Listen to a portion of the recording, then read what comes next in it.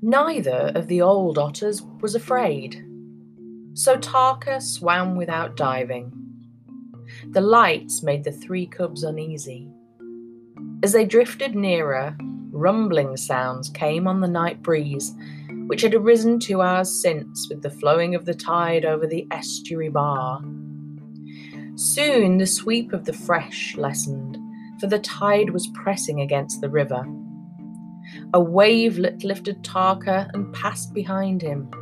Another curled like a long razorfish shell and broke over him. He shook the water from his whiskers and licked his lips, liking the strange taste.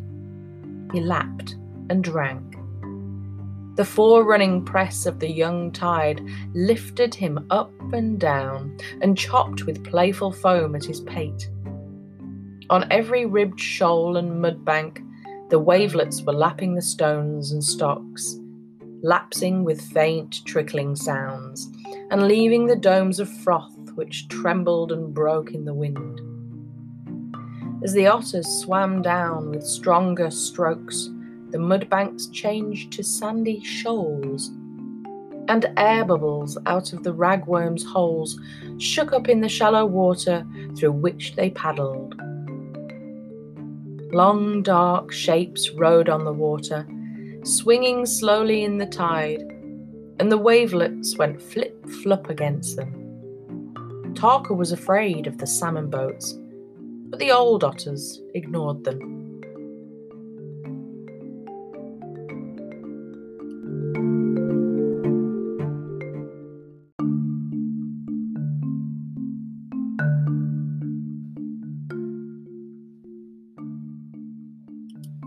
The lamplights on the bridge were now very large and bright, and had ceased to twinkle.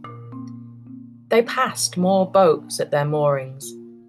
The rumbling noise of traffic on the bridge were loud, and figures were seen.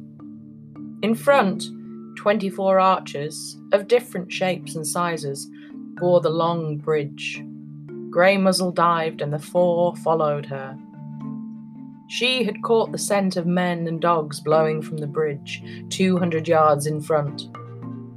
Underwater, Tarka swam until he could swim no more, and rising quietly to vent, he turned his head to see if any danger were near, and swam on. He rose to breathe 9 times before reaching the bridge, and the 8th rising brought him under one of the arches.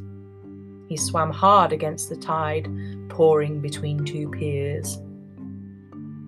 This was the first time Tarka passed under the ancient long bridge, which the monks built across their ford 2 centuries before the galleons were laid down in the shipyards below to fight the Spanish Armada. When the otters had passed under the bridge, they had to swim hard, keeping near the right bank of the river to avoid the main flow of the tide. Flukes were caught in the estuary that night by the otters, diving to deep water. They were not easy to find, for the dabs and plaice lay flat on the sand when they saw the dark shapes above them, and their sand-speckled backs hid them.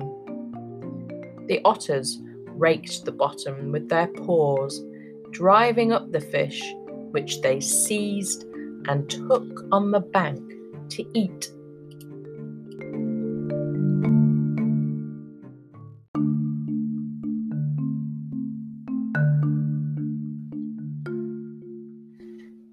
In the nights that followed, Tarka learned to eat crabs, cracking them with his teeth.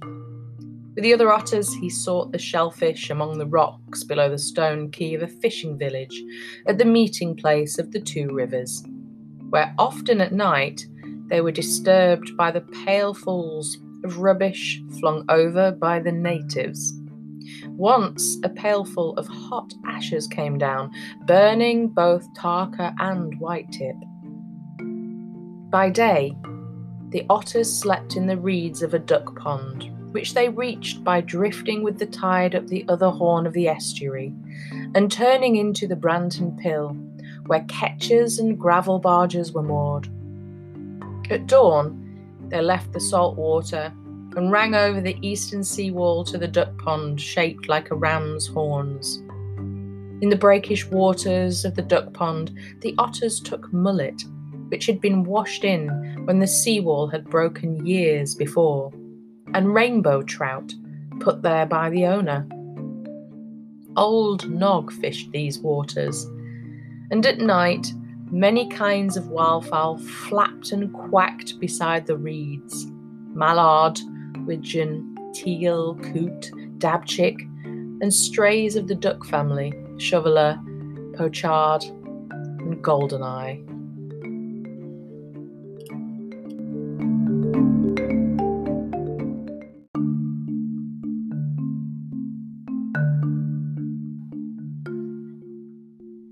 On the fourth night of the otter's arrival at the Ramshorn duck pond, the swallows which settled among the reed maces at sunset did not sleep. They twittered among themselves when the first stars gleamed in the water, for they had received a sign to leave the green meadows they loved so well. They talked in the undersung voices, which men seldom hear, they are so soft and sweet, while clinging to the unburst heads of the reed maces. They talked of the white and grey seas, of winds that fling away the stroke of wings, of great thunder shocks in the sun-whitened clouds under, of wild rains, and hunger and fatigue to come before they saw again the sparkles in the foam of the African strand.